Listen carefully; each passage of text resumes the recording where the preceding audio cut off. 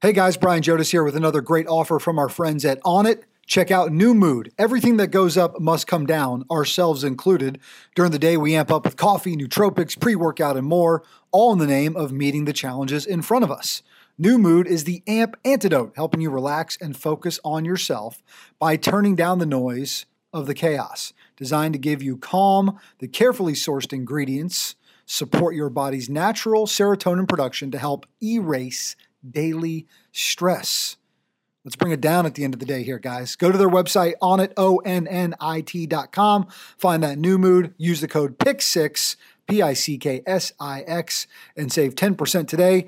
Shoot, man, use that code. You're going to save 10% on everything at Onnit. Go check it out. We love those guys. We're so grateful for their support. Go to Onnit.com, ONNIT, and use that promo code PICK6, PICKSIX, and save 10% today.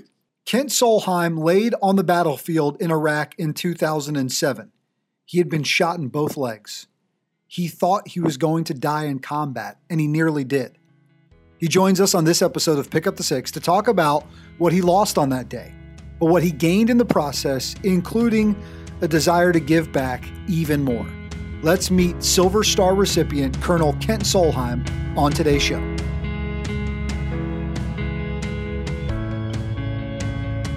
Kent Solheim, welcome to Pick Up the Six podcast. How are you? I'm great, Brian. Thanks for having me. Absolutely, man. This is one of those Brad Borders connections. Our listeners at this point are very well aware of the fact that when Chap, as I referringly call him, when Brad Borders says, hey, I got somebody for you to have on Pick Up the Six, we seek it out. We hard charge to find it. So I'm thrilled to have you and know that we've got that mutual connection in what I call a high impact man. And a guy like that, there's no doubt about it. So a mutual connection like that, my friend, is always a good way for a conversation to start. Agreed. You hold good company when you're around Brad Borders. Yeah, I tend to think I bring him down a notch or two, but it's all right. We keep working hard. Man, tell me your story, right? So enlisted in the Army in 1994, became an officer in 99. How'd that journey for you take place? That's a good question, Brian. I kind of grew up wanting to join the military. I didn't really have any military in my, immediate family. So, but had a very supportive family. So, and I was actually newly married at the time and, was living in Canada. That's where my dad was working. So crossed the border into Michigan and enlisted into the United States Army and was, about 2.5 weeks later on my way to basic training. So December 1994 and went through basic training at Fort Knox, Kentucky, and it's kind of the rest is history. So as you said, about 1999, I was looking for more out of the military, kind of wanted to challenge myself. So I went to officer candidate school, kind of got my college hours by going to school at night and on the weekend as an enlisted guy, and then went to OCS. So commissioned in 99 and then kind of still looking for more out of my career and went to Special Forces Assessment Selection in 2002. So the rest is kind of history from there. We're not but a little over a week removed from the 20-year anniversary of 9/11. So you talk about going to that Special Forces selection in 2002. It's a different world at that point. It's a very different world than when you joined the Army. Do you mind taking me back to 2001, to September the 11th, 2001? What you remember from that and just how you felt things changed?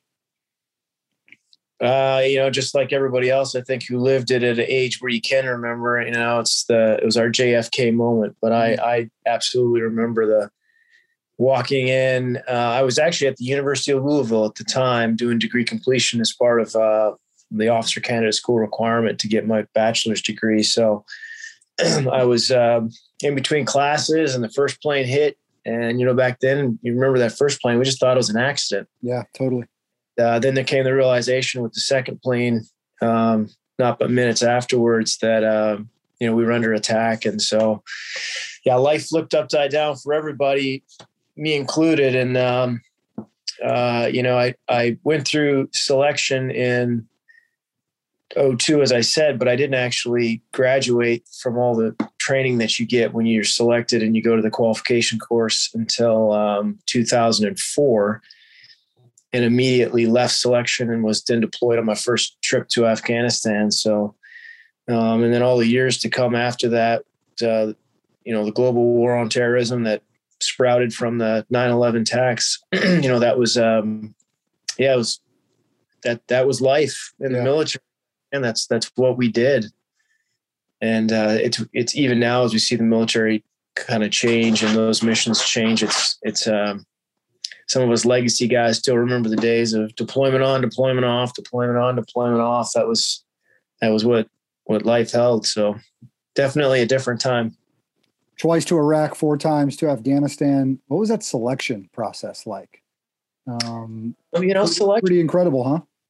Yeah, it was a good experience. For me, it was an opportunity to challenge yourself, kind of see where you stood with a community of really good, good folks to your left and right that were trying to do the same thing as you, and then a professional cadre that led you through it. So that was my first sort of baptism of fire, if you will, with Green Berets. I didn't know any Green Berets. I basically saw an ad in the exchange on post, and I just had this desire to go overseas and be with other cultures and learn languages and do real world missions. And although if you remember back after 9/11, we invaded Afghanistan, it was still kind of a early on a smaller mission that grew over time.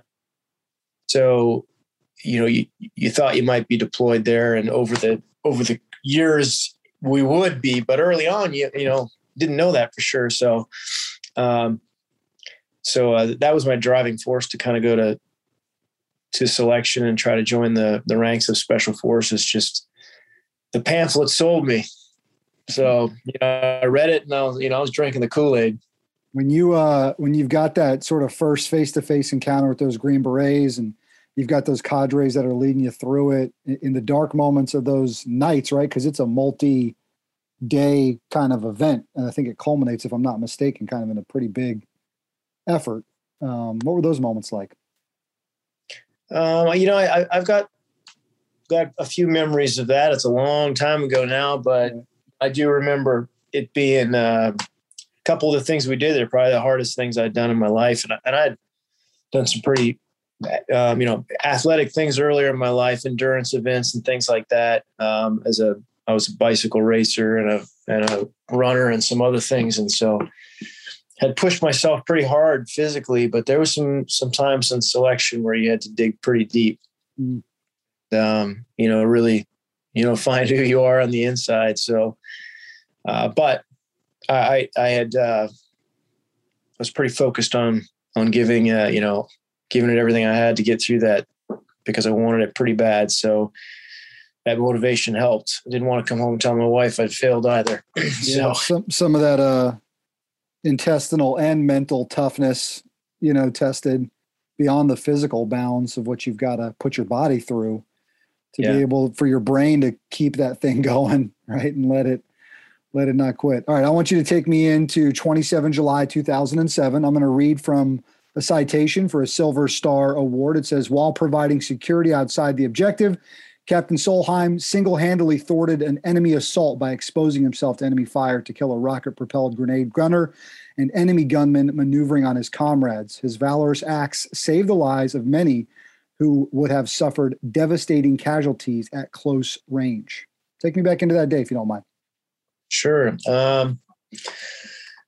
That mission was in Karbala, Iraq, and not too far from Baghdad. And that particular trip, I was, that night I was with the Iraqi counterterrorism force, and then part of my 3rd Special Forces Group unit. So we infilled onto the objective, and it was actually kind of in the middle of town. Karbala is what you'd call a spicy neighborhood. And so we found ourselves in a firefight pretty early on, and a lot of it was intense at times. And so when I was wounded, it was actually as we were coming off the objective, we were there to find a enemy battalion commander, essentially. And so we we hit jackpot, meaning we got the guy we were looking for, and we just needed to exfil out of the objective and get back to home base. And so that was going to require about a kilometer movement to a hot landing zone for aircraft to come in and pick up the Green Berets and the Iraqis we were with. And then, throughout, actually it was just about as we were going to start movement off the objective, still in a pretty good firefight, that I was, with the citation you read, those events happened. I ended up getting shot 4 times. And 3 of the rounds, 1 round struck my left leg, 2 rounds struck my right leg, and then a 4th round struck my it was kind of a grazing wound that went off my scapula, my shoulder. Just odd how it hit, kind of went under some body armor, and kind of a very, very, very deep flesh wound, if you will. So kind of got lucky with that one. But anyway, had some very traumatic injuries to my right leg, arterial bleed, massive trauma and soft tissue damage, broken femur, all sorts of craziness. And so I was alone where I'd fallen. I had a special forces medic that had moved up with me from the location where we had some cover, and then we moved forward with the insurgents that were starting to close in on our position. And then, but he was a little bit behind me, and he saw the rounds coming in and sought cover. He didn't know I'd been hit. And so I was forward and sort of alone with insurgents around me. And the ones that were around me, I of course, I don't remember all of this, right? I was losing a lot of blood pretty quick, but I think there's 3 dead insurgents there. And so I was able to get on the radio and let folks know let my guys know, hey, I've been shot. And I knew I thought my leg was blown off because the nerves were all severed. So I had no sensation in my leg anymore. So I just thought it was blown off.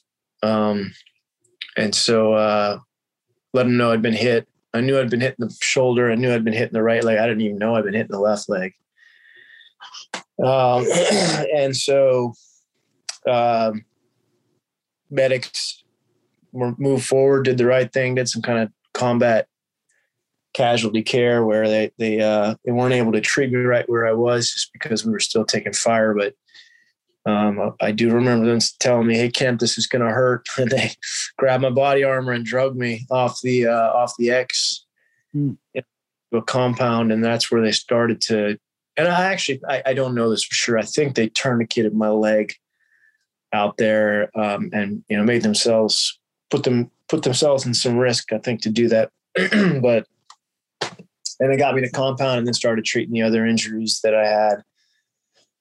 And so we had a long night. We couldn't really move from that compound because we were taking fire, and so we were pinned down, and a lot of aircraft were coming in, and I'm trying to clear the way for us to get out. Eventually, the team just had to walk. They had to walk to the HLZ I was talking about, to the loading zone, and so they carried me out. Luckily, I was the only person hit that night and the only person that got hurt, but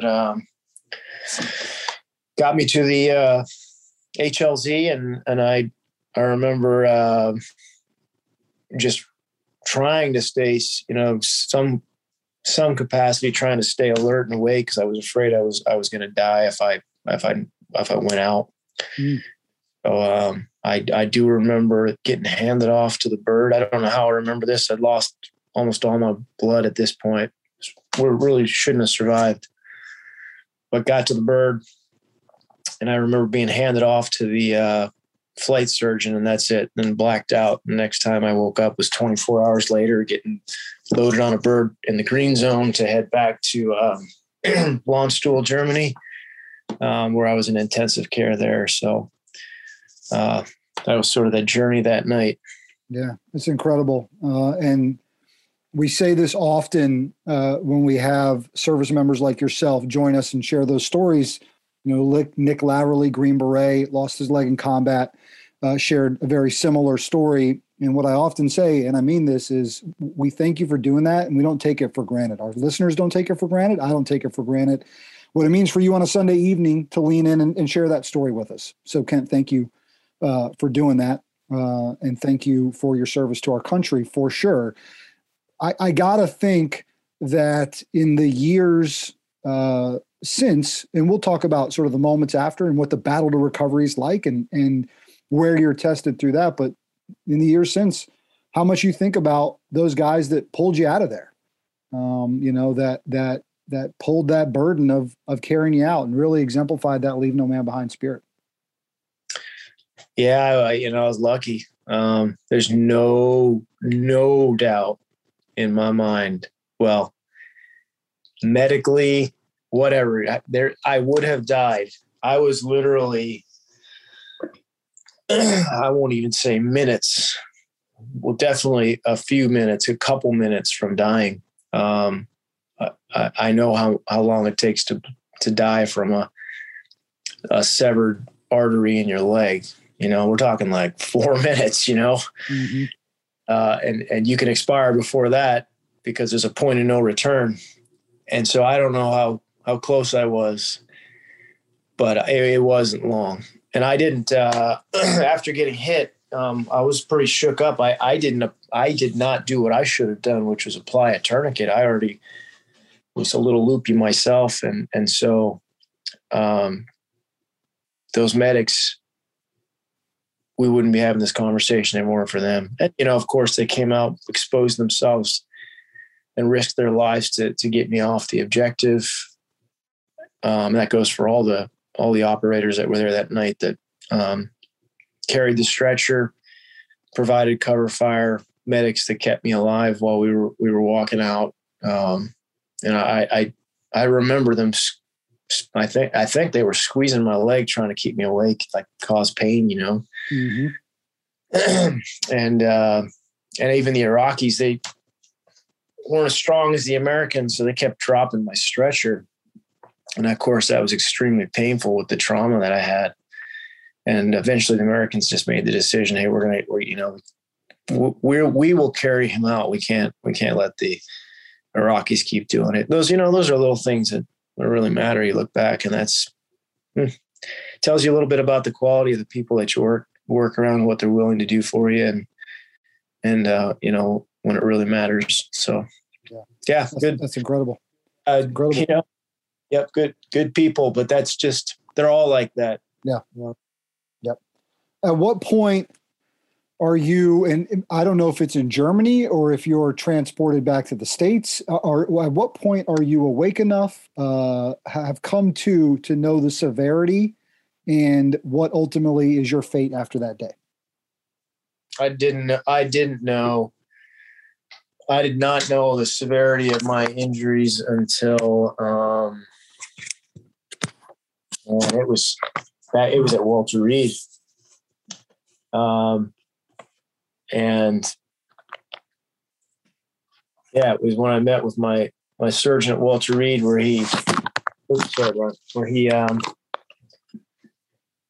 met with me and my wife and said, hey, you're going to see lots of amputees come and go out of this hospital. I wasn't an amputee yet. He said, and they're going to be out here in 4 months walking on a prosthetic, and you're still going to be fighting because your injuries are very serious. And, basically he was telling me it would have been easier to lose your leg right there than, what I had ahead of me. So, I did not grasp, because nobody told me, but I did not grasp how bad those were until a couple weeks, maybe not even a couple weeks, maybe a week after, when my orthopedic surgeon really just sat me down and kind of broke the bad news to me that I would lose the use of my leg, maybe get 20% back if I was lucky after multiple procedures, but the outlook was not good, and they basically told me amputation is probably going to be something you'll consider down the road, but they were not willing to entertain that idea right away. I was ready. I told them just. How did it ultimately get there? I made the decision. But like I say, I had made the decision really, really early, but the docs just weren't ready to pull the plug without at least giving an effort. Yeah. They wanted some checkpoints, I guess, along the way. Right? Yeah, to get them there. I don't look back. I don't look back on that and say they did anything wrong. They're doing what doctors are supposed to do, and that's if there's a 20% chance, there's a 20% chance. Actually, I say 20%. I think 20% was the likely amount of return I would get in my leg if I was lucky. Could be a bit better, but we just didn't know until we'd done some nerve procedures and some other things and some nerve grafts and stuff like that. So, yeah, those surgeons are a couple of my heroes. They still are. I invite them to every significant event in my life. They've always been there for me, and just like the guys on The Objective, just incredible human beings. You know what Nick told us when we spoke to him on this podcast?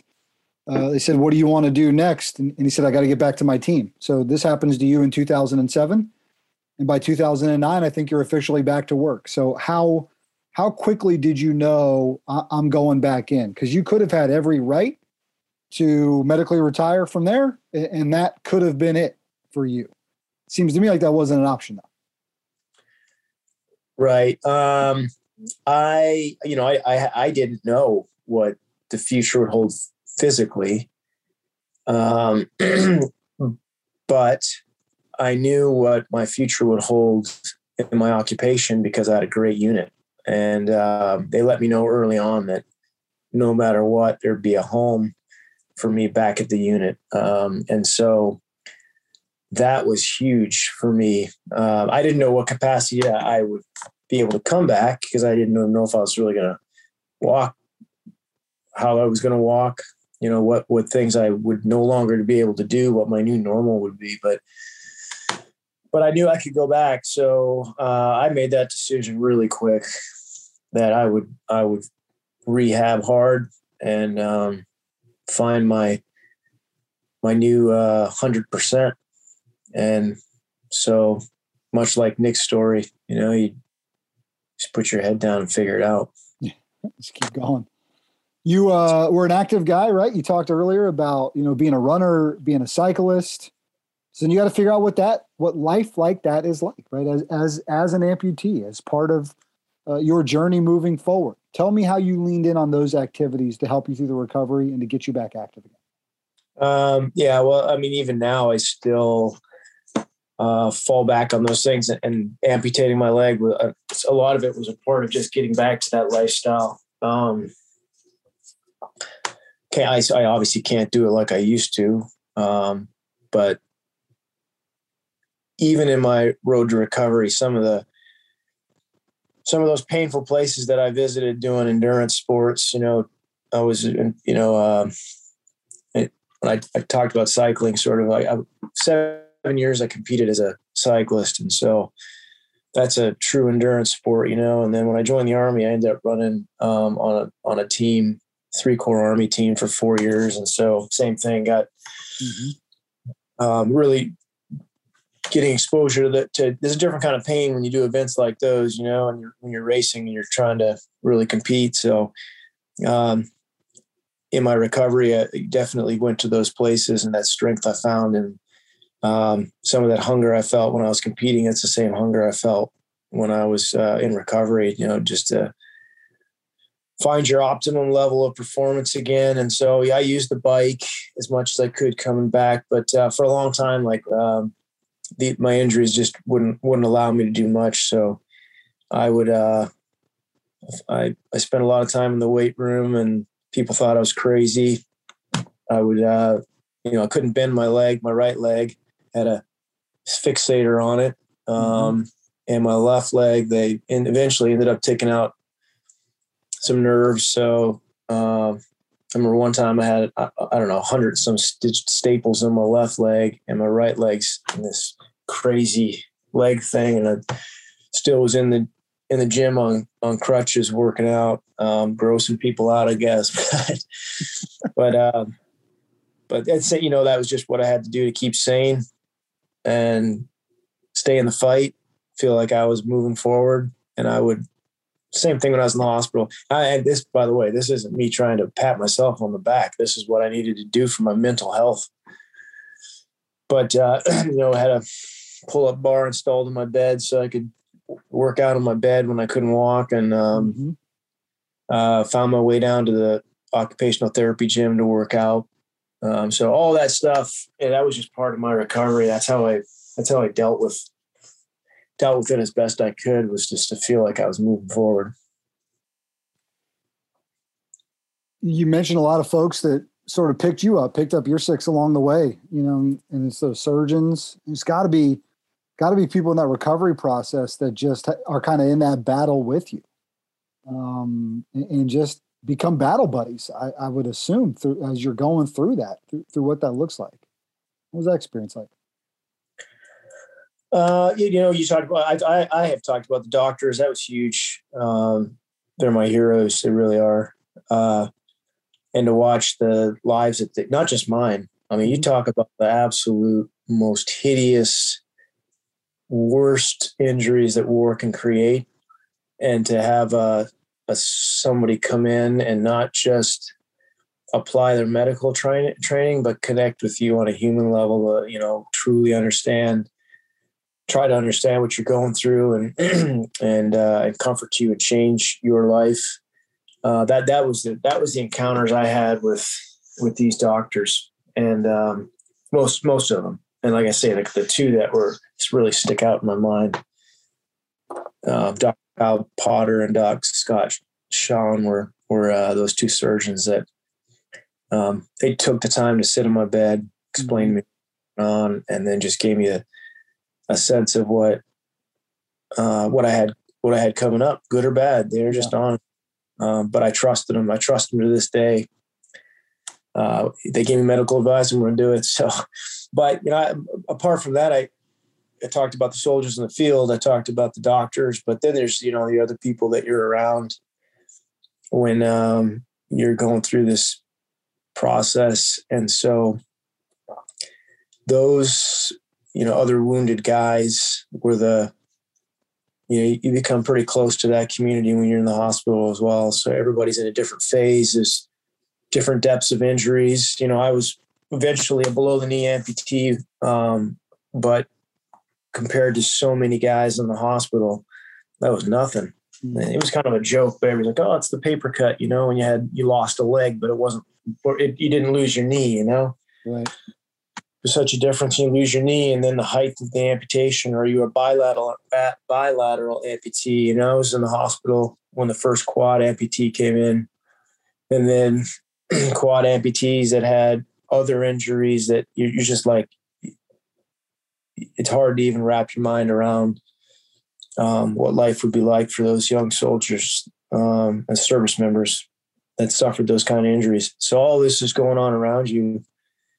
And there's a network that develops at the hospital where it's interesting to watch the support system that comes out of that, And so a lot of that was part of GSTA, some things I learned there on what matters, what pulls people out of dark places, what do you need, what's the key, what makes some people move on, and what causes others to stay stagnant. And one person is defined by an event, and other people, they choose not to be. They choose to move on and find a different reason to live, and in the worst conditions, the worst circumstances, and so it's almost became a little study, and for me, a little personal study in human nature and what causes that, what makes that happen, what keeps people driving, right? What takes them from that moment of tragic events to staying in the fight, and then to not only stay in the fight, but to continue to accelerate, right? To find opportunities like you have through competition, through sport, to continue to push, to go back and say, look, I was a competitive athlete before this injury. I'm going to be a competitive athlete today. And you've continued to do that. Tell me a little bit about Gold Star Teen Adventures. We got to talk about this before we go, and some of the work you've done, and know that you're continuing to serve our great country. So thank you for that as well. But tell me a little bit about Gold Star Teen Adventures. And I think part of that has been able to meet those youth, right? Those young people who have suffered this terrible thing where their parent has paid the ultimate price for our nation. So tell me a little bit about that organization and the work you guys are doing. Sure. So Gold Star Teen Adventures, I call it GSDA. That's a nonprofit that my wife and I started, and we've been doing it for about a decade now. And what it is it's a program for the surviving children of fallen service members. That's expanded just within the last couple of years. And so now we also serve fallen first responders and fallen of our nation's intelligence agency communities, like Central Intelligence Agency or Defense Intelligence Agency. So we got a broad group of people whose parents served our country in some capacity, primarily military and law enforcement, first responder, and that, again, like I said, some of that intelligence side. But what we do is we offer year-round programs for teens, age 14 to 19, and they can enroll in one of two of our we call them our academies. We got an outdoor academy, and then we have a scuba academy. And so over 4 to 5 years in our program, they go from the very basics and those skills to being very competent in either of those things, whether it's outdoor activities or whether it's diving to a level that's just below, and some of our teens even up to a professional level of diving. So we use diving as the tool and outdoor activities as a tool to meet these teens where they're at. But honestly, that's only part of the program. To me, what's more important is what are we doing to sort of contribute to the healing of these young people, and we do that in, I think, a little different way than a lot of other organizations do. And then we want to provide these world-class opportunities. My kids, they were 8 and 11 when I was wounded, but once I got through my recovery, my kids grew up doing all of these things. Mm-hmm. My daughter's a rock climber now because she rock climbed with her old man. My son hunts, and they're both athletes. They both run. They're both high-level scuba divers. And I just got on the list of all the things that my kids have done. But if I had not come home, those things wouldn't have happened. And so the teens that they are, or the adults, the young adults they are now, is different than they would have been if I hadn't made it home. So this idea of opportunity, we want to provide these teens the chance to do really world-class things and get, go to school after summer and say, hey, I climbed this mountain, I dove to this depth, I earned this certification, whatever it is, and give them those things, because those experiences, if you look back in any of our lives, you think about crucible moments in your life where you had to challenge yourself outside doing something or learning some skill. That formulates who you are, especially at a young age. So that's kind of the second pillar in our program, is just those experiences. And then the third, I talked about healing. Then the third thing is just leadership development. And I've been blessed to be in the military for a long time, and who I am is because of the opportunities I've had in the military. And so we want to extend to these young people in those formidable years before they become, their college careers, young adults, like, let's give them the chance to learn how to lead. And so we really build a program that's teen led.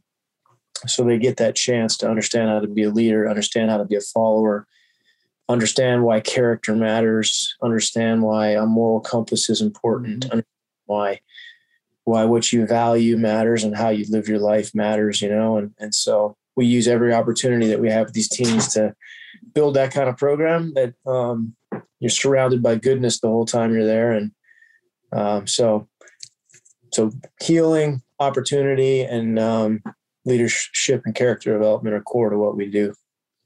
Guys, let's do what we do here and extend that bit of service and thanks to this organization. And if you go to gstadventures.org, that's our website, gstadventures.org.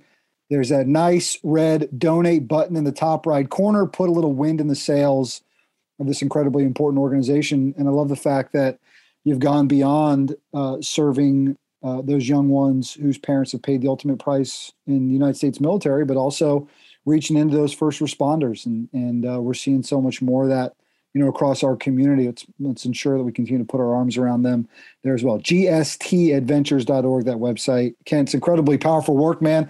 I've enjoyed this conversation. I could talk to you for hours about all these things. In fact, I'd love to maybe have you on again in the future and maybe we share some success stories about the young lives that you've seen impacted through that organization, through your continued work. Still active duty today, right? So what are you up to nowadays? I'm a brigade commander right now at Fort Jackson. So got myself busy down here just a little south of you. Sure thing. Yeah, not too far from where we sit today. Kent, so incredibly grateful for you to take time on an evening and sit with us and share your personal story, how you battled through adversity, found yourself on the other side, and how you continue to help shape those young people today as well. Thank you, brother. Brian, thanks for the opportunity to talk with you, and I look forward to round 2. My pleasure. He's Ken Solheim. I'm Brian Jodis, and this has been Pick Up the Six podcast.